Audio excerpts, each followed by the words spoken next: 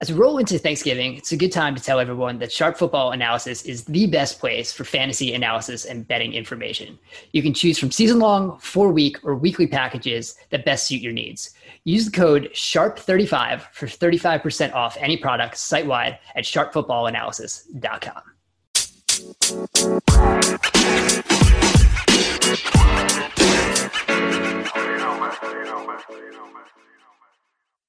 Hello, welcome to the Sharp Angles podcast. I am Dan Pizzuta, joined here, Rich Rebar and TA, our team over here at Sharp Football Analysis. Guys, here we are, week 12, heading into Thanksgiving. How you guys doing?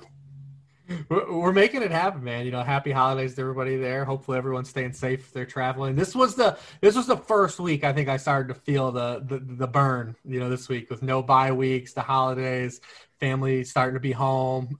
This is the first week, like the season is like, it's like, all right, we're in the, like, it's coming to an end. It's been going on a long time now. Yeah, and I mean, I was hoping to get 3 Thanksgiving Day games. Obviously, we're down to 2 now.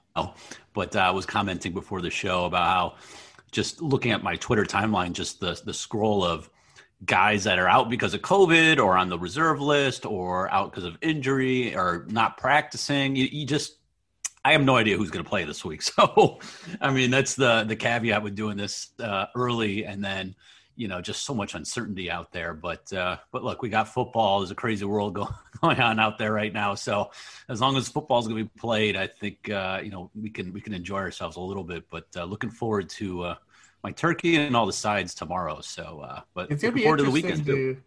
It's going to be interesting to see what happens with this. You know, obviously the Thursday game, it's a primetime game, so you got notoriety that's moved. But when this happens in the playoffs, man, or if it does, to see what happens, or if they just don't tell us. I think you got to have a bubble. I think they're going to have a bubble in the playoffs. I think there's no other way to do it. If things keep trending the way they are in the country, I don't think there's any way you can risk this because there's just too much on the line. And look, it could be a short-term bubble for a team. It could be 1 week, so it's not really the end of the world. If you make it all to the Super Bowl and it's, you know, 4 or 5 weeks, it's not really that much. It's not the end of the world. So I think they're going to end up doing something like that because there's too much uncertainty going on right now. And so it just makes it difficult to fill a roster in some respect. Yeah, and I think we'll kind of see that it kind of seems like what the NFL is doing is as long as there's not, you know, an active outbreak, they're probably going to play the games. And I think that's, you know, the difference between this Baltimore-Pittsburgh game and like something like what the 49ers had, you know, a couple weeks ago when they were really decimated by players being placed on the COVID list, but there wasn't really an active outbreak. There were a lot of guys that were close contacts, and it wasn't something that was actively spread through the building. So while they did lose a lot of players, it wasn't something that they really had a fear of spreading. I think for this Baltimore game of why that got moved is because we still don't know whether that outbreak is done or not. And I think the last thing the NFL wanted to do was have a lot of players out there on Thursday night and then come back with a lot of tests coming in positive on Friday morning. And having all of those players having played. So we don't know where the outbreak currently is in Baltimore. So I think because they still have players testing positive, they're just not sure where they are in that stage. And it's not as contained as some other teams that have played in the past. So I think that's why we're getting that game moved now to Sunday afternoon at 1:15 on NBC. I have no idea how I'm going to watch that with my setup between having, you know, Red Zone and some Sunday Ticket stuff. I'm sure that's going to be blacked out on Sunday Ticket, and I'm not going to have it on the big TV because that's usually where Red Zone is. That is, you know, the Giants. That's where the Giants are. Don't tell us Red Zone's on there. Yeah, they're usually on like a very small iPad somewhere else. And like kind of barely paying attention. But these are all first world problems. You know, we do get football, of course. We do hope you guys are staying safe while you are either hopefully, you know, not traveling or not traveling very far in a very small group. But hopefully everyone's staying safe while we do that. So while you're listening to this, you probably won't be hearing this before these Thursday games. So we'll, you know, barely touch on them. You know, we have Houston and Detroit, Washington and Dallas, both the 3-point games right now per the DraftKings Sportsbook that I'm looking at. They're, you know, somewhat interesting, but I don't think we have to, you know, really dive into those. So if we if we look at Sunday, I think there are some more interesting games on this slate. And like Rich mentioned, the first week in a while where there are no teams on bye. And we have, there's 16 games. We still have, a full slate of Sunday games because the two Thursday. So as we move on to Sunday, what are you guys looking at for this week? Yeah, I guess I'll start. I mean, I think there's a couple really interesting matchups, fun games, high total games that I think are going to be good. I mean, we obviously know the Kansas City Tampa game we could talk about. That should be really interesting, especially coming off what the Buccaneers did on Monday night. But I hit one of my first sides that I hit this week was the Falcons getting 3.5 at home against the Raiders, and the Raiders are starting to get a lot of publicity and press and a lot of notoriety just because they've won some big games. They've beaten some good teams. They've beaten the Saints and the Chiefs the first time around. They beat the Browns.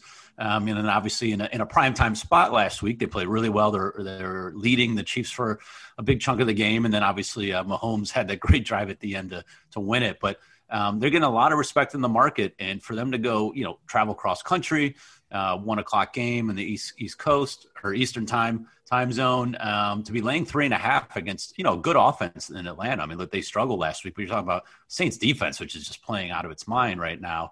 And they lost Julio Jones early in that game.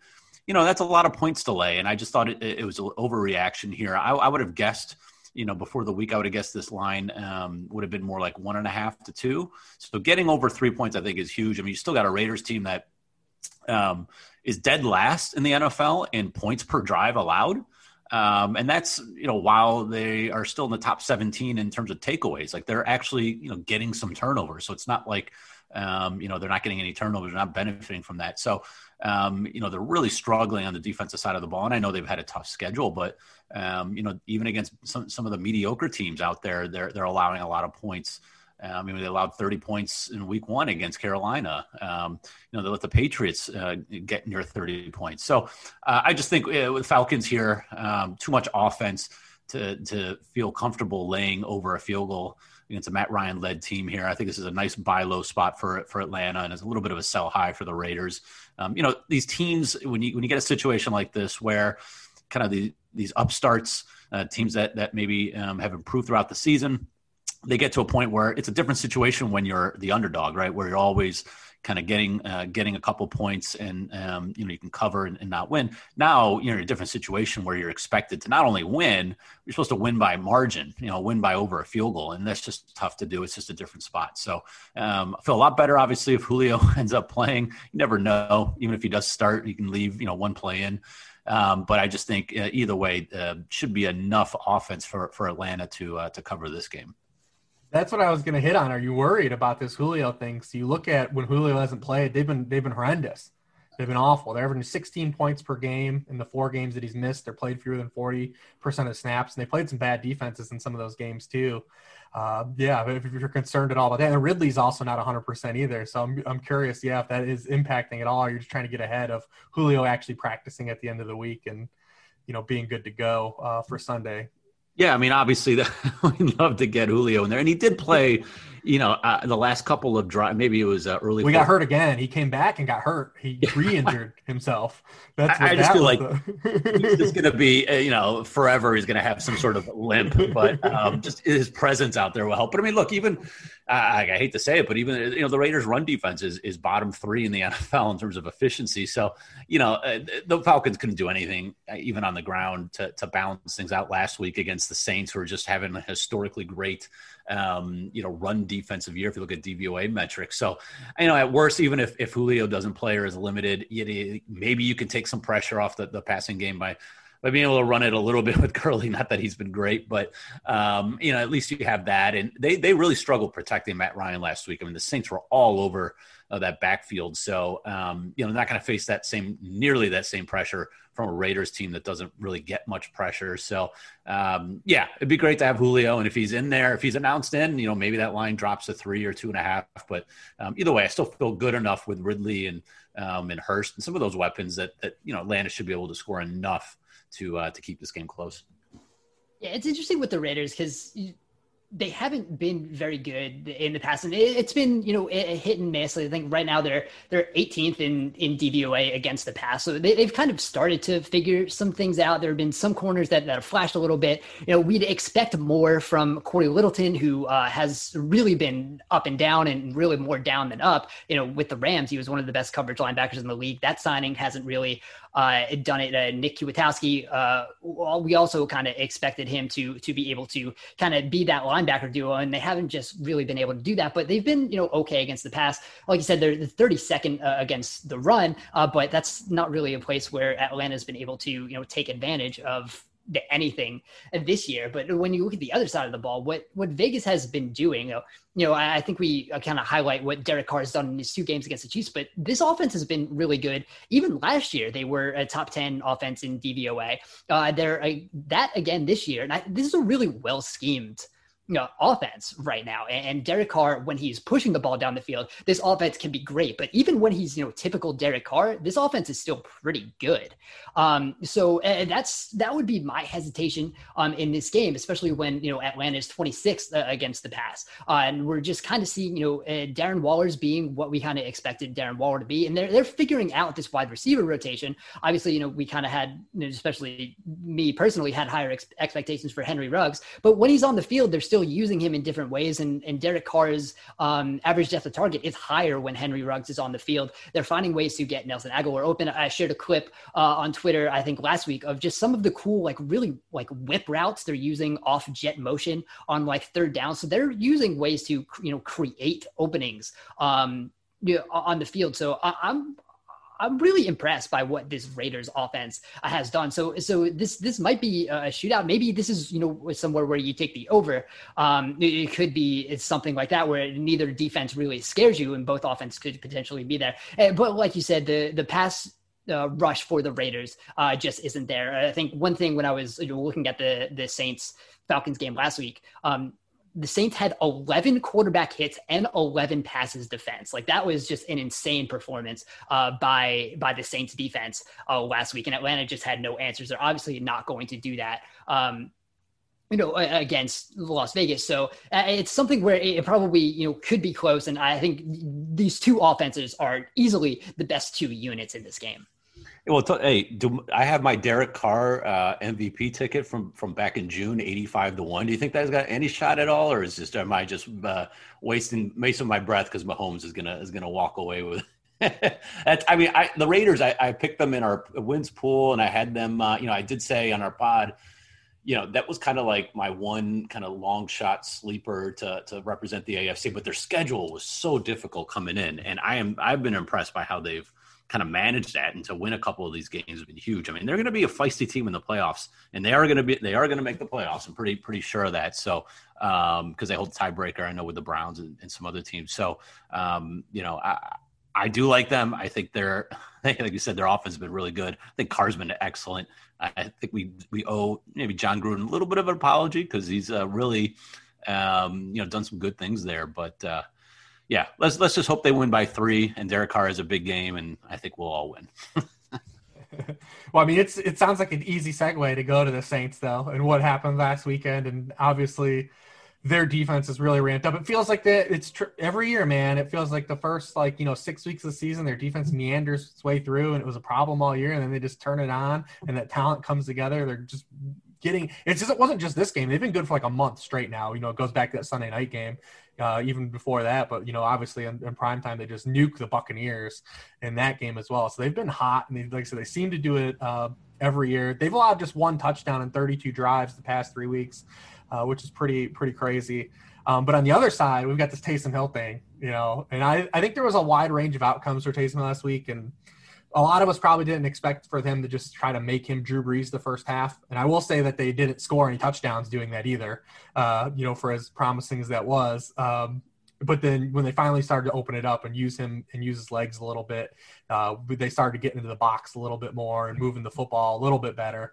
They did have a missed field goal in that span, but they didn't score a touchdown until the third quarter of that game. You know, contrary to probably some people believe that they just went all the way down the field and just put this blitzkrieg offensively or Taysom Hill because he had 10 yards per pass attempt. But as a passer, I think he was still better than what a lot of us thought, but he left a lot of plays in the field, and he threw a pass right at a linebacker at one play. There was still a lot to be coaxed there.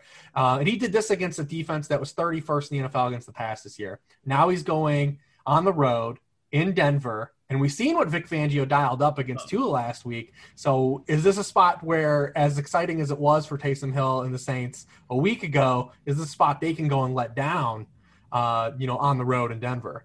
Well, I was going to ask Dan, because we had we talked about it on Twitter. Dan last week asked, what am I not seeing with this line, this 3.5 point spread with Miami? And, it was kind of, I kept saying it's a little kind of, it's an interesting line, and we saw what happened. I mean, at the end of the day, Miami was kind of fooled us, in that they got a lot of points off of turnovers and special teams. And if you don't get that really changes things. And look, give Vic Fangio a lot of credit. He's really good at designing schemes to kind of trick rookie quarterbacks. So I'm curious to see if he can do the same thing with Taysom Hill. The only difference here is, if you do that against Taysom Hill, he could just take off and run, right? And he can just run over you. Mm-hmm. So maybe they shift their game plan a little bit.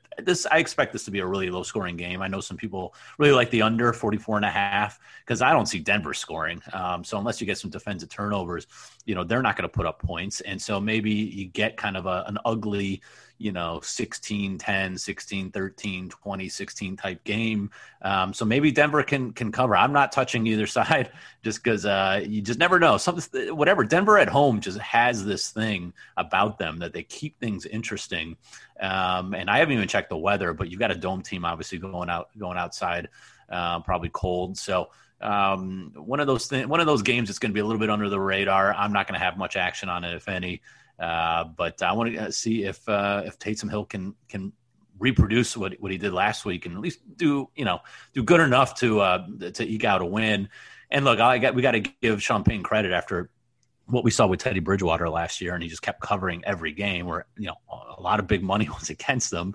And now we've seen week one, first time with Taysom Hill, same thing. So he does a really good job with his game plan. He knows what his quarterbacks can and can't do, and he schemes things really nicely. And his defense keeps playing well. So I don't know, Dan. I don't know if you watched that Tua and Miami against Denver. I didn't watch any of that game. I had pretty much action on every other game except for that one at 4:00.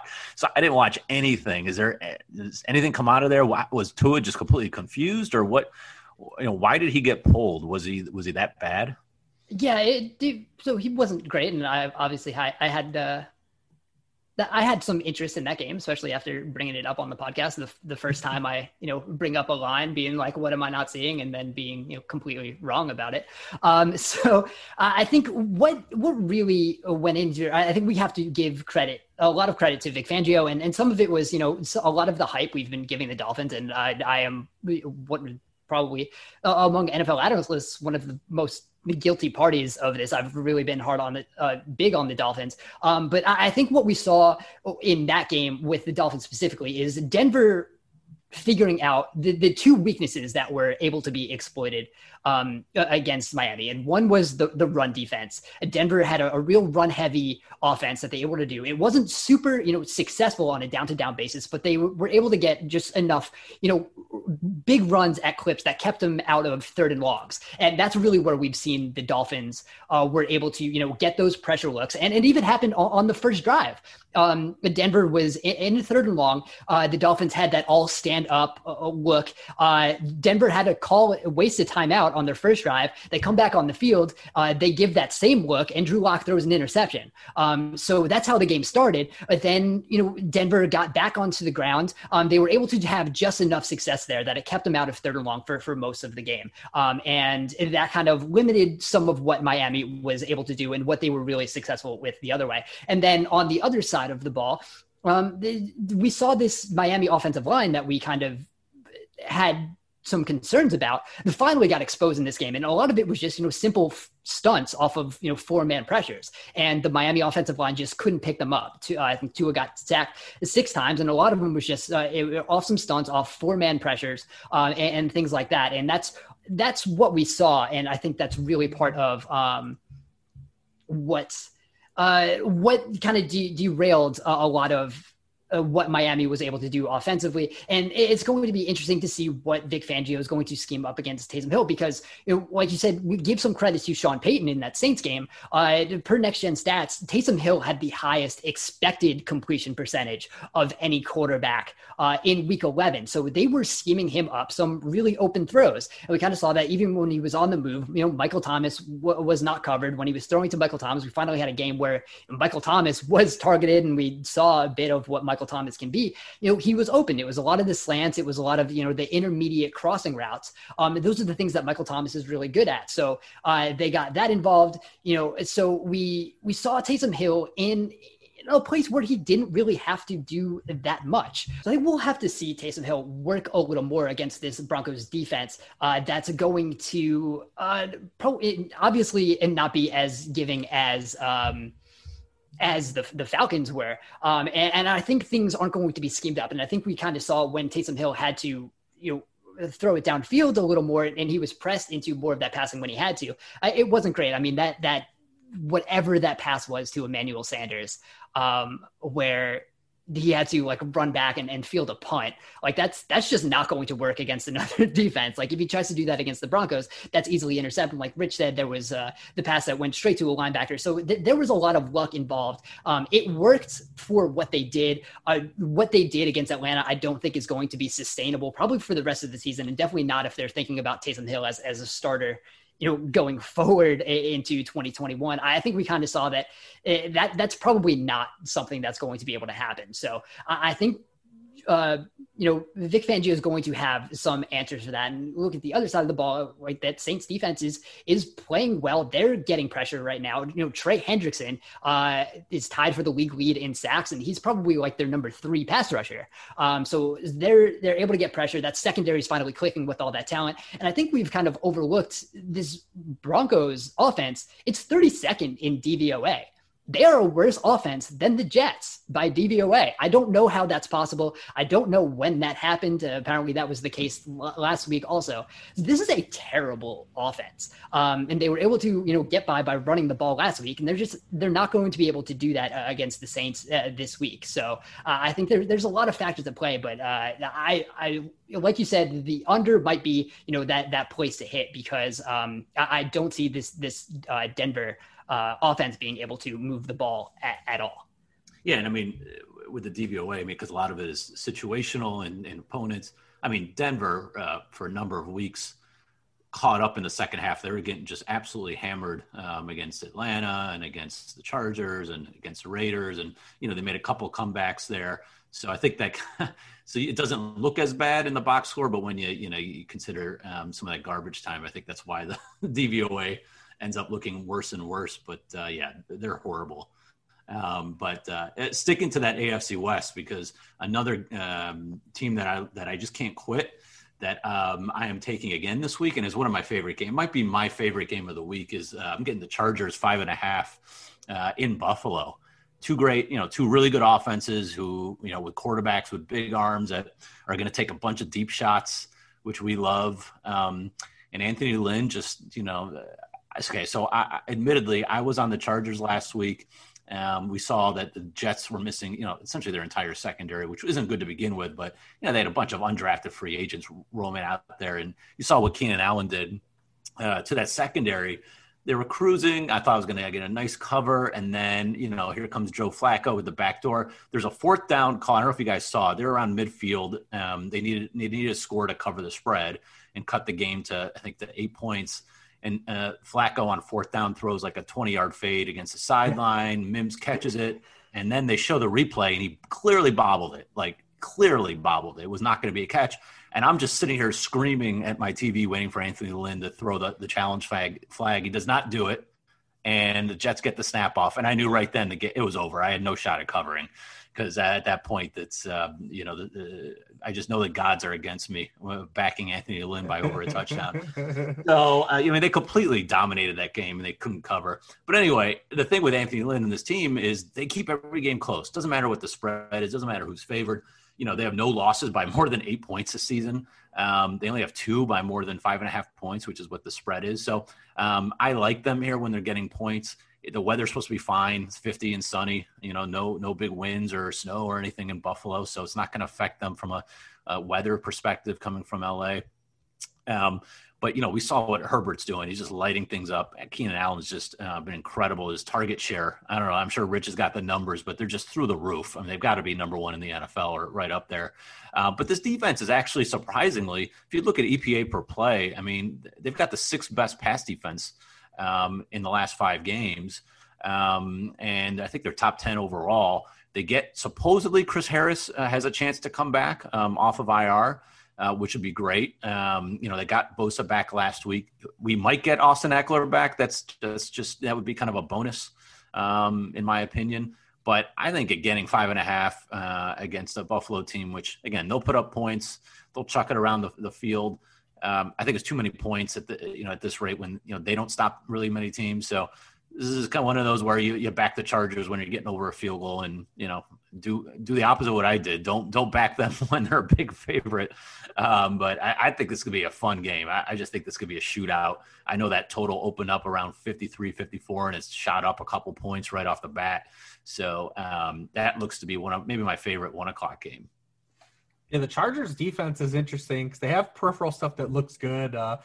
They're 6th in yards per pass attempt allowed, but they have one of the highest touchdown rates allowed in the league. They're not particularly good against the run, but yeah, you look at it these games that they're playing, and it's the Jets, the Dolphins, the Broncos, the Jaguars, and they've allowed 28 or more points in 7 straight games. And you see some of these teams they're allowing these points, and you're like, how are these teams getting there? Because they do special have teams peripheral, yeah, it's special teams and defensive stats. It's because peripherally they do look like a little bit better in defense than what their just raw totals say. But yeah, I mean, you got Buffalo coming off of this 2 weeks they've been sitting on this Hail Murray, that loss. They've just been sitting on this loss for 2 weeks, so they've been probably dying to come out and play again. I'm definitely looking forward to this game a lot just because Herbert's playing so well. 20 touchdowns, 4 interceptions in his past 7 games, just ripping it up. And granted, like we said, some of those teams are not the most the sexiest teams that he's been torching. The Dolphins gave him a lot of troubles and threw some looks at him. The Bills did play a little bit better their past 2 games, but yeah, I mean, this is 2 big arm quarterbacks pushing the ball downfield. I mean, this is exactly what we want. I would love for Eckler to come back. I mean, no running back had undershot their expected points last week more than Kalen Ballage did. So I definitely would love a functional running back to take hold. I think when Eckler comes back too, he'll have a larger role than probably what he left, just because everyone's been so kind of cattywampus, in that backfield, and no one's really been able to churn out any consistency. So just getting Eckler back can make this offense even better because it's going to take those guys off the field. So definitely looking forward to him coming back. This Bills team is pretty fun. I mean, hopefully get back to doing some of the fun things that they were doing at the beginning of the season. They had done it the 3 games before the bye and had started to, oscillate back towards being a fun offense again. So hopefully they roll that in out of the bye, but they're dying to come out and, kind of avenge the way they lost that game to Arizona for sure. Yeah, and I'm curious, like you said, the Chargers are much better defending the pass and the run. Are the Bills going to get sucked into that? Hey, let's just run the ball on them. And I don't think they will. They never do. Yeah. I was going to say, well, for a fun factor, you hope they don't.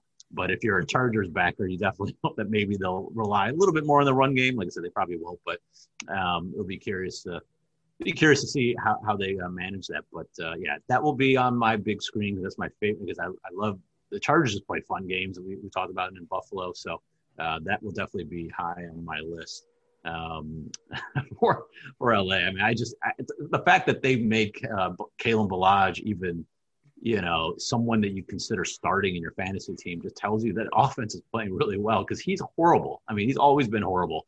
And the fact that he's even mentioned, it just tells you something. So I can't wait for Eckler to come back, because this offense is going to be just dynamite. I mean, you get Eckler back, some of those swing passes, they get the Ballage where he gets tackled immediately. And now you got Eckler out there. It's going to be really cool to see.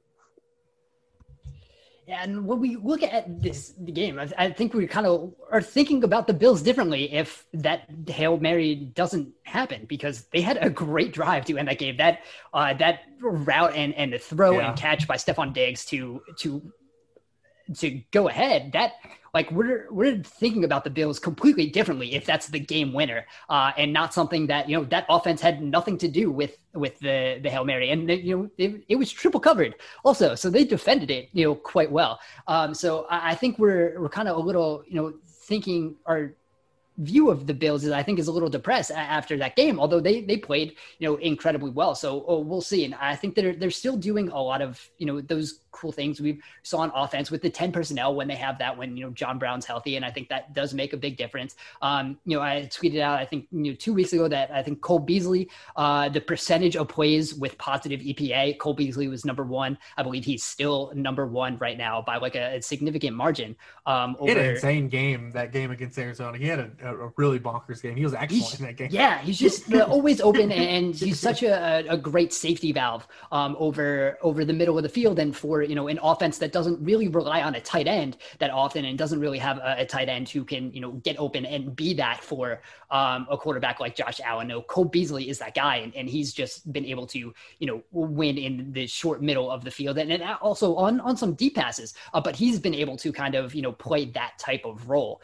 in that offense. And then when you have the guys like just Stephon Diggs also on the outside, I think one of the other things we're seeing more Zach Moss, and I think it's pretty clear that, you know, Zach Moss just has so much more to offer than Devin Singletary in that offense. So I think we're continuing to see Buffalo figure out what it's best at and continue to move that. So I'm interested to see that going forward.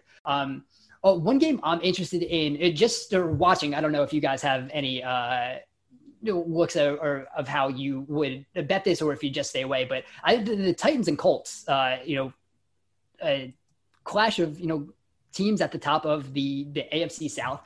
These are teams that, you know, have also, you know, figured out what they're doing well. This Colts defense is kind of has figured out what it is. It's, you know, heavy zone coverage, and they're using that to kind of, you know, also the mixed reads of what they're showing pre and post snap, and it's confusing some quarterbacks. You have Ryan Tannehill, who are really, over the past couple of weeks, we kind of started to see that regression happen. We even saw it in the first half against Baltimore.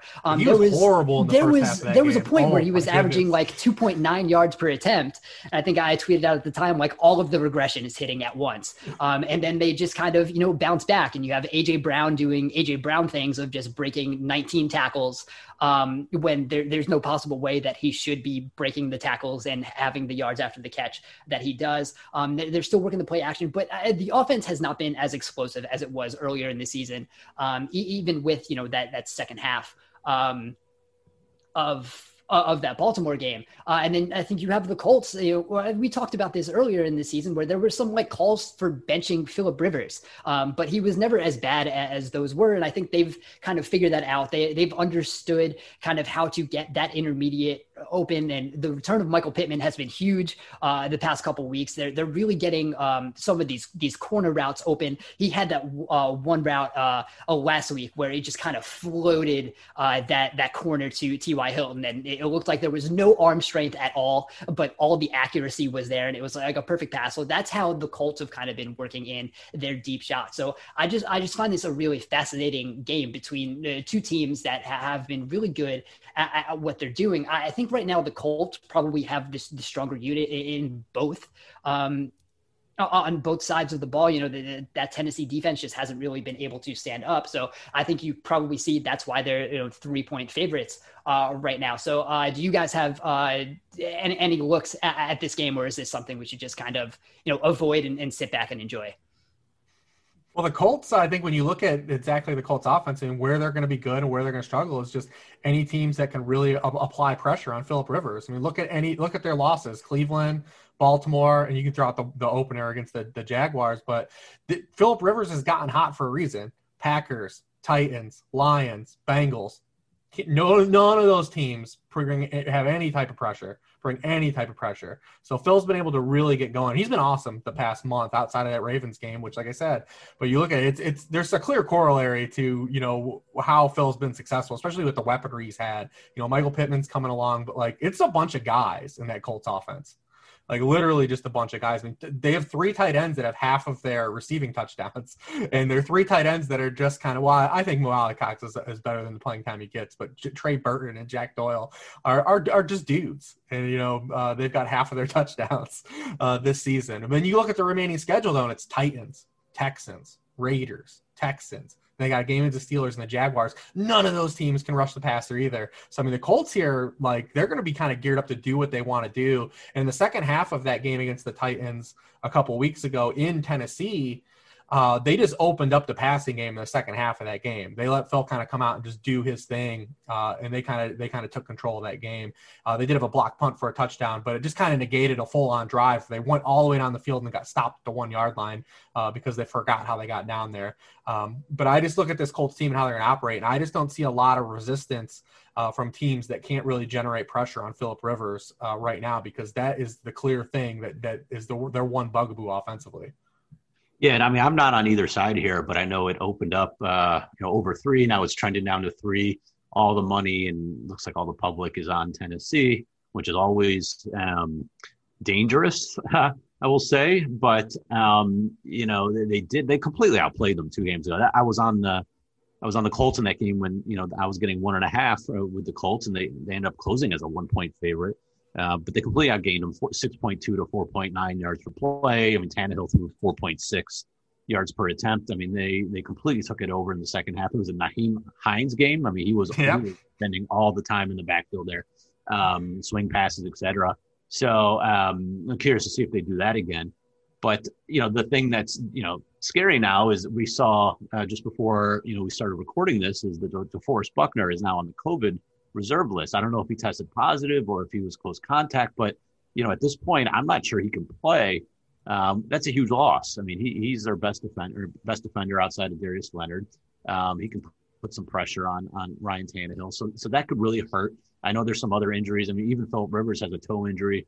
I'm sure it's fine because he doesn't run anyway. But there's enough out there, I think, that can really affect how the Colts play this game.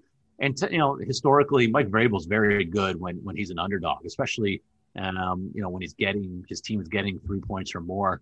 I think they're 11-4 since 2018 as an underdog. They won a bunch of them outright. So this is kind of a spot that he relishes. And again, we consider home field to be negligible, maybe a point here or there because of no fans, et cetera, and lack of travel. Really, there's no travel or stamina issue here. For this line to go from, it closed -1 for the Colts just a couple of weeks ago, and now it's like I said, 3.5. So you're getting an extra point maybe of value if you're a Titans backer. Like I said, I'm not going to take it just because it's kind of scary that it's over 3. That seems a little bit aggressive, and it kind of what is everybody else seeing that we don't type of deal. But I think it's just come down to the wire. I'd be shocked if there's a blowout here, one way or the other. The Colts aren't really built to blow teams out just because offensively they're pretty conservative. But yeah, I mean, for whatever reason, the Colts have had the Titans' number for the last couple of years. I mean, I think it's like 15 out of the last 20 that they've won outright. So for whatever reason, they tend to play well against this Titans team, but should be a close one for sure. Yeah, it's just going to be interesting because this Titans defense is just. It's really struggled everywhere. I think the addition of Desmond King has helped a little bit in that secondary. I think Dory Jackson is supposed to be coming back, I believe, so that could help. But I don't buy it till I see it. Right, that's a thing that we've kind of heard that potentially, but it is something we will have to see. But if he does come back, that will definitely help. That pass rush just hasn't been there at all. All the swings they tried to take on whatever they were doing. Jadeveon Clowney hasn't been there. Vic Beasley is already gone.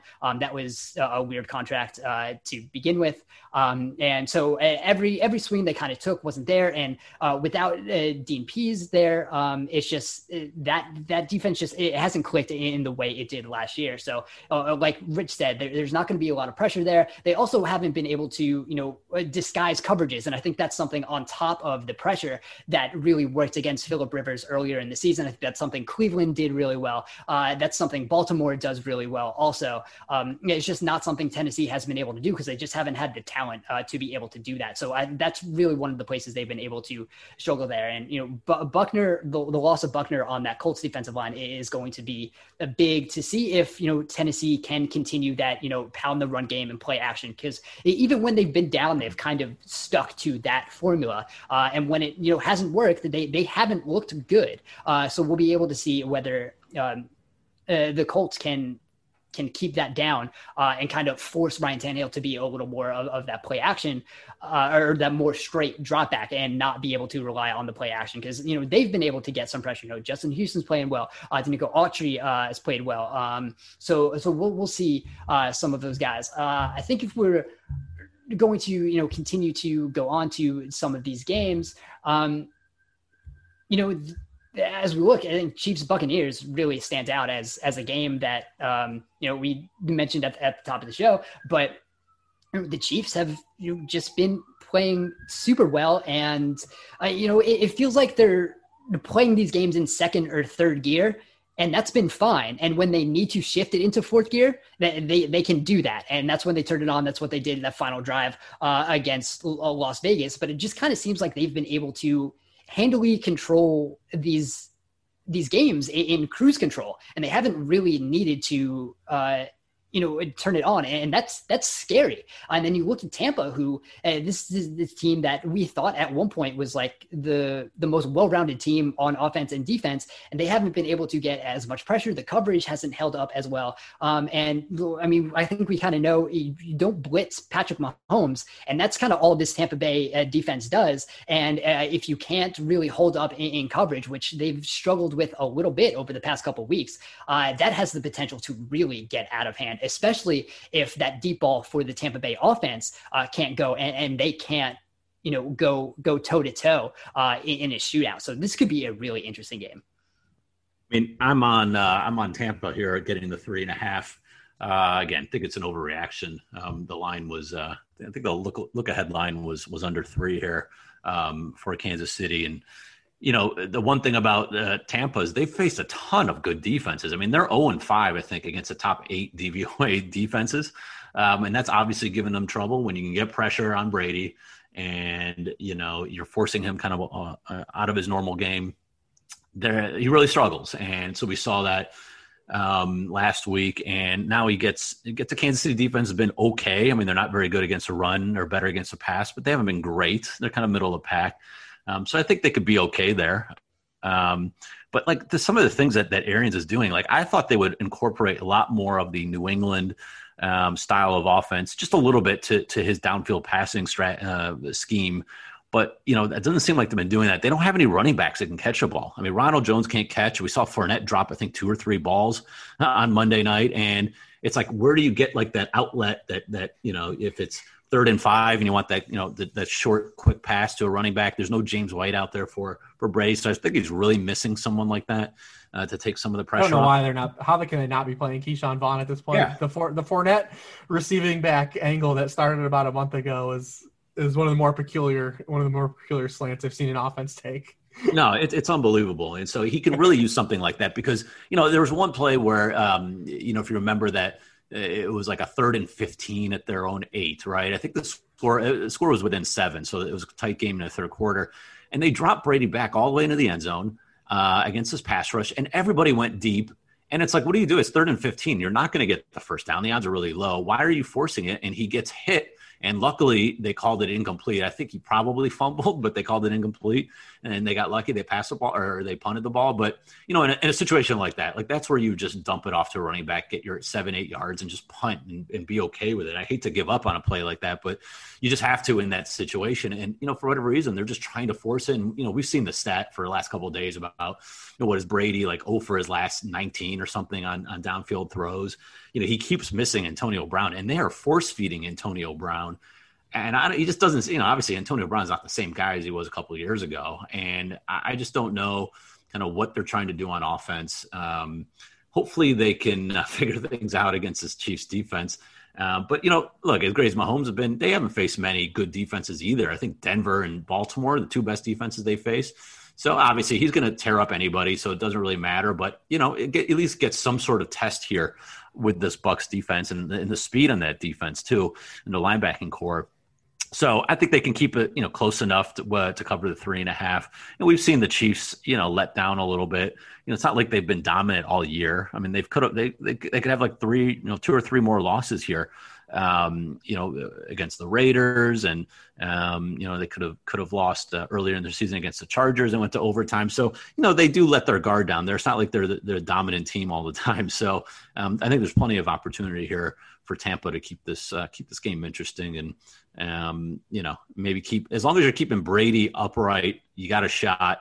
And I don't think the Chiefs, Frank Clark hasn't been playing well this year. It's all Chris Jones essentially. So, I think Ali Marpet's going to play. I know we practiced today. So, him coming back, it will be huge. So, I just think this is an overreaction. I think this is a good spot for Tampa to cover a 3.5, and should be, we only have 3 4:00 games. So this probably is probably going to be the best one here. So, but I think that's the right side. Yeah, I mean, look at the 3 losses they've had. They've come back and scored 30 points in every game, and the Chiefs have gotten paced, match the pace by Teddy Bridgewater and Derek Carr here the last 2 games as well. So I think that the Bucs will punch back. I will say I think the lore of the Bucs defense is a lot greater than how good it actually is. And especially of late. I mean, you look at this, the Rams team almost had 400. Rams had 400 yards in them. The Saints had 400 yards in them. The Giants should have outright beat them. They had 360 total yards of offense. And if Daniel Jones could look left at all, I mean, he had 2 walk-in touchdowns to Darius Slayton. The Raiders put up 350 total yards in them and were in that game all the way into the 4th quarter. I think that after that Packers game built up so much cachet, I think, for the Bucs defense that they're still riding, but they have not been remotely as close to as good as a defense as they were that Sunday, outside of the second half of that Carolina Panthers game. A couple weeks ago when Teddy gets knocked out of the game, because they even give up 17 points right off rip in that game. I definitely think the lore of their defense is really carrying a lot of water for them. I definitely don't believe they're as good as people believe they are, or how their early season stats, played out. But, the Chiefs are interesting. They're going to get Watkins back probably, which will help them. I think this is a back-and-forth game, high-scoring game. Because like I said, the Chiefs' defense hasn't really played well of late either. And when they get pressed, I mean, the Chiefs are a defense that's great when they're ahead. They have a great defense when they're up 10. And you don't have to worry about teams just, because you can grind out yards on the Chiefs, like as much as you want, and move the sticks on them. But then when they're up 10 and Spags is just dialing up blitz after blitz after blitz, because then you have to keep dropping back and throw, that's when the Chiefs really get rocking and they get some of the, the defensive pressures. And that's when they're able to really turn it on defensively. Because from personnel stance, they're not, outside of Tyrann Mathieu and, Snead got the start last week for the first time, which is something that probably should have happened. And Chris Jones, I mean, it's a bunch of glue guys that really, guys that don't really take over the game outside of those guys. So, I mean, if the Bucs can just keep it close and punch back early on in the game, I think it'll be a game that goes back and forth down to the wire. But yeah, I'm definitely looking forward to that game. I don't know where it'll settle, but I definitely believe that this is a game that there will not be a lot of punting. Yeah, exactly. And I'd be remiss if I didn't feel like the token Brady off a loss ATS record. 33-12. I have to do that, right? That's my part of my duty. Yeah, I mean, he always bounces back, and they bounce back every time this year, like you said. So not sure if they'll win. Bruce Arians like Tom Brady? Do we get the vibe? Like, do you think that Bruce Arians likes Tom Brady? It's amazing. I don't know, but I'm here for every post-game press conference. I kind of love it. Just Bruce Arians it doesn't care. It's just like throwing Brady under the bus. Is it just because we've never seen anyone push back on Brady like that, or do you think it's like just Bruce Arians don't care? It's not. There's really not any ill will there. It's just like Brady just kind of isn't his thing. Yeah, I don't know, and I don't really think it matters. I just think it's great. The dejected Bruce Arians press conference where just like, there were reads there and he's just, missing throws. I don't see it in practice. He's not missing throws in practice, but in a game he is. And like, I don't know. It's amazing. One of the reasons you have to love the Bruce Arians.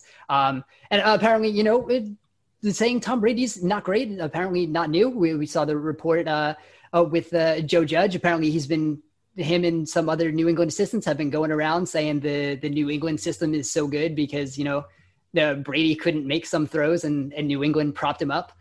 So we're seeing a lot come out about Tom Brady. I'm not sure a lot of it is true because, he's been fine and Brady has, struggled a lot. And I think one thing with that is it's a lot of just like straight go routes in this offense is something I'm working on for just Sharp Football Analysis and it's the website. Not an arm strength thing. Like he's got plenty of arm strength. Yeah, I think it's a lot of kind of some low percentage throws. It's just straight, it's straight go routes. I think Brady has the second highest amount of go routes, and Ben Roethlisberger has the first. And those are just two guys that you shouldn't just be throwing straight go routes if they're trying to go deep. You should probably have the receivers trying to break a little bit to do a little more to create some separation, and that's just not happening. But I think you saw earlier in the season that couple games where Rob Gronkowski was really getting going. There was a lot of Y cross. They were getting those intermediate and deep crossing routes, and I think that's something they need to do a little more to kind of open it up and create a little more separation instead of just hoping that these receivers can win one-on-one and Brady's going to get it there. Because we've seen when the deep pass has worked, it's been fine. And overall, Brady's been about average in deep accuracy. We're on target percentage, and that's per Sports Info Solutions. He's around middle of the pack, so he's been fine. Obviously, there's been a lot of variance where he was really good to start the season and hasn't been as good over the past couple of weeks. So we'll see where that goes. I think there's an adjustment that's needed all the way around. I don't think the scheme has helped him out much, especially on those deep passes, but I also don't think he's done enough to on some of that ball placement. So that's something that I think really needs to be worked out. And that's been part of what the offense has held the offense back over the past couple of weeks. And that's one of the reasons I'm a little concerned about them being able to hang with the Chiefs. What's interesting, one thing I want to mention, and I look at every once in a while, is on Football Outsiders, they have a variance percentage, a number. So essentially how consistent or inconsistent are you from a week-to-week basis in terms of your performance? And not shocking, but Tampa is dead last. So they have the highest, most volatile game-by-game performance. I mean, one week they're just destroying Aaron Rodgers and the Packers. The next week, you're losing to Chicago and getting blown out by the Saints. And so it's just kind of this up and down. So they are kind of ripe for, they could easily beat this Kansas City team. And, it'll kind of play along with the script that that they're just kind of wildly inconsistent both ways. They either have great performances or really bad.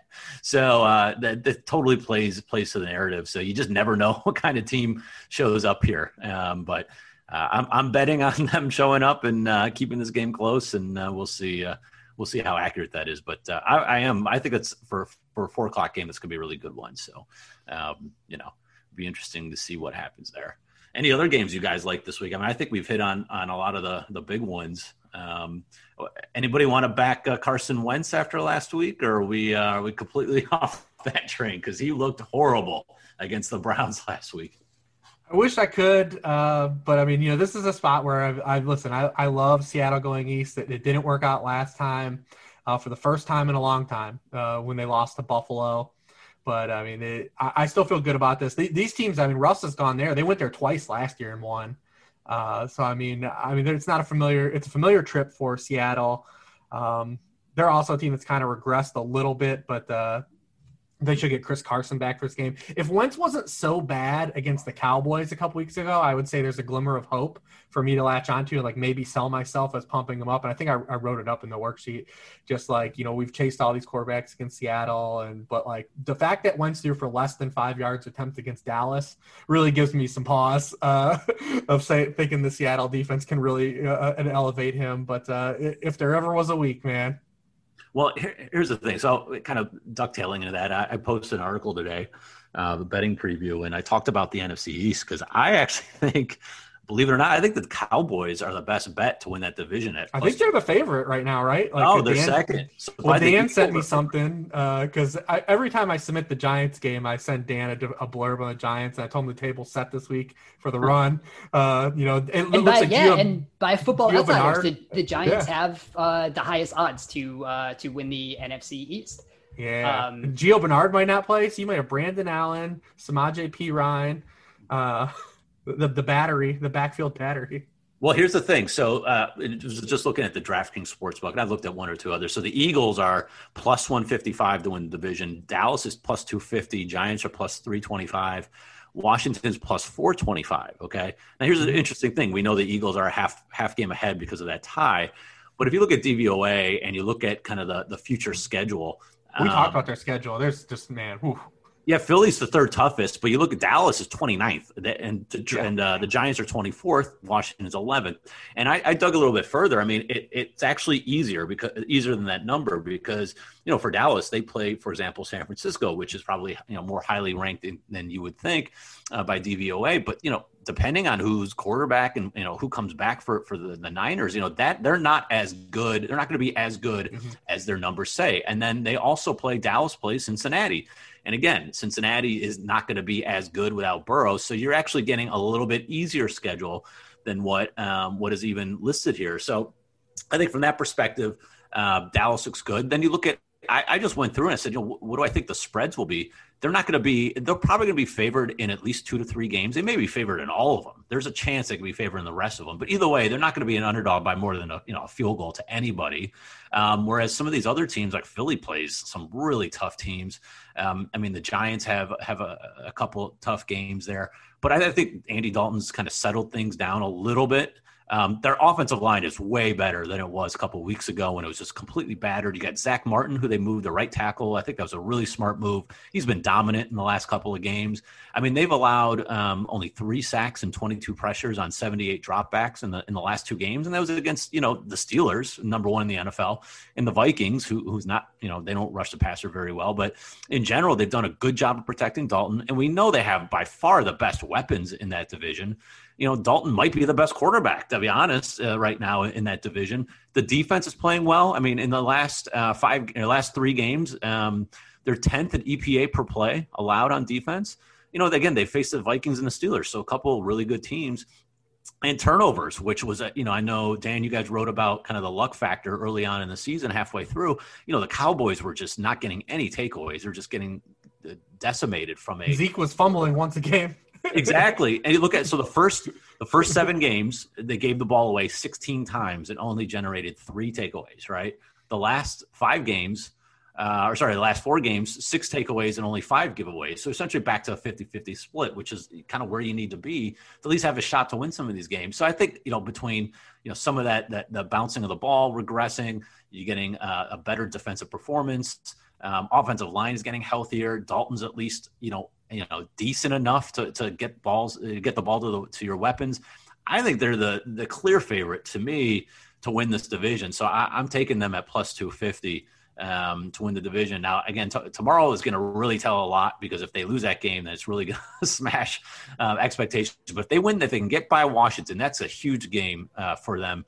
And I think they've got a shot to be hosting a playoff game, and Jerry's going to be celebrating up in the box. But I think they might have a shot here to kind of run away with this thing. And what do you think, Dan? You've obviously seen this division up close and personal. I mean, the Giants are playing well, but you think the Cowboys are the best team going forward? Or what are your thoughts on that? I've seen way too much of this division.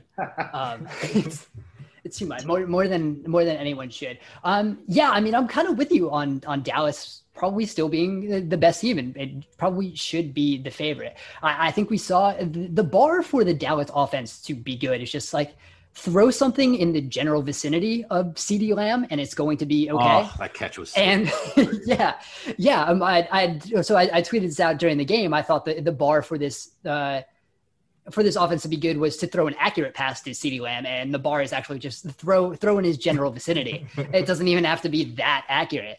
And for a while, the Cowboys they couldn't do that. They couldn't even get it into the vicinity of CeeDee Lamb. So I think you see that. I think we saw a little bit of what this offense can do if just like Dalton just has to play okay. He can even play below average, and the receiving core is good enough that it can, sustain and be good. Those are 3 really good receivers. We even saw, Ezekiel Elliott played fine, like his first game where he kind of looked like whatever the, ideal version of Ezekiel Elliott is, the thing that, a lot of people who prop up Ezekiel Elliott think he is. We've seen some, Tony Pollard long run. So I think we're starting to get there. And the talent on the defense is, it was always a talented group that just looked like it had no idea what it was doing. And I think they've kind of started to figure out what they're doing, or at least just the talent has won out, and it's talent over scheme right now. And just, DeMarcus Lawrence is playing like DeMarcus Lawrence should. The linebackers are playing a little better. I think Chidobe Awuzie played better. I think that helped the secondary, even with, Trevon Diggs out. And, he was a guy that was, super high variance. He was either, getting pass defense or getting beat completely on a long touchdown. So I think it's been a lot that's going on. I think the Giants, it's so much about, whatever Daniel Jones is. I think we propped him up after, 2 games. I think we talked about the last podcast, 2 games without a turnover. And we're saying, oh, the Giants offense has figured it out. But when, you're taking a 2-game sample without a turnover and saying he's playing the best stretch of his career, like that says a lot about what the offense is. And that could turn at any second. So it is playing a little better. I think, kind of like we said about the Miami defense, where last year it was doing a lot of cool things that didn't have the talent. That's kind of what the Giants are right now. And they have Patrick Graham, who was the defensive coordinator of Miami last year. So they are doing some cool things, and they're playing way above their talent level right now. I think James Bradbury did not practice on Wednesday. That would be huge if he's not able to. I think they said it wasn't injury related, but not sure if he's going to be able to be back. I mean, that's huge. He's been one of the best cornerbacks in the league. This week, it's not going to matter. Yeah. Right. We'll see. I mean, I don't know. I will say this: Brandon Allen still has good receivers. So I will say this about Brandon Allen compared to Ryan Finley, though, is that at least with Brandon Allen, like, he's gonna just step into it. Like, he's not gonna be hesitant. Like, he's just gonna throw the ball downfield and not care. Whereas Finley's just completely terrible. Yeah, and why the hell not? If you have, guys like Tyler Boyd and T. Higgins, we saw Joe Burrow trusted as a guy like, I don't care if this dude's covered. I'm just going to throw to him, and I trust T. Higgins to come down with it. So if you have that, I think we even saw that with like Joe Flacco and the Jets. His like YOLO ball actually kind of worked out. I mean, it had some ugly passes, but when you're throwing to Brashad Perriman and Denzel Mims and you're just throwing deep, why not? So maybe that's something that works out. We've been talking about the NFC East for way too long again, but it's going to be, interesting. And like you said, the Thursday game, and some of you might be listening to this afterward, so this might not even matter. But yeah, if Dallas can win that game, I think they kind of are set up to be, not what we expected earlier in the season. But I think they do have some of the talent that I think they're still clearly the most talented team in this division, even with the quarterback. And I think if Dak Prescott was healthy, this team would be running away with this division. We wouldn't even have to be thinking about whether the Giants or Washington or Philly could pull it out, because they just having Dak would be, so much better than anything else in this. It's sad for the other NFC East teams that without Dak Prescott, Dallas can still be hanging around because Dallas is the team that's going to get better in the future. And I think that's one of the interesting things looking for, how the NFC East goes forward and how these teams kind of view themselves right now. Because, I follow a lot of Giants beat writers. They're all like talking about how, this is, morale boosting for the Giants, but like, you're still 3-7, you're still a bad football team. And this other team in your division is going to get like a top 5 quarterback back next year. So I don't know how these teams are kind of setting themselves up. So like I said, we're talking way too much about the NFC East for, I think, a second straight episode. So if any of you made it through to the end and the end of this discussion, thank you guys. We appreciate you listening, but on that note, I think we're going to end the podcast here. Remember, you can find all of our work on Sharp Profile Analysis. If you have not signed up for anything, if you're not like reading Rich's worksheet with the fantasy package, you can get 35% off with the code SHARP35. So please read Rich's worksheet. The amount of effort and detail that goes into that every week just continues to blow me away. And you can follow Rich on Twitter at @WardReeves. Like TA said, he's got a betting preview up for this week. You can follow him on Twitter at CleveTA. You can follow me on Twitter at Dan Pizzuta. Thank you guys for listening. Have a great holiday. Please stay safe, and we will talk to you again soon.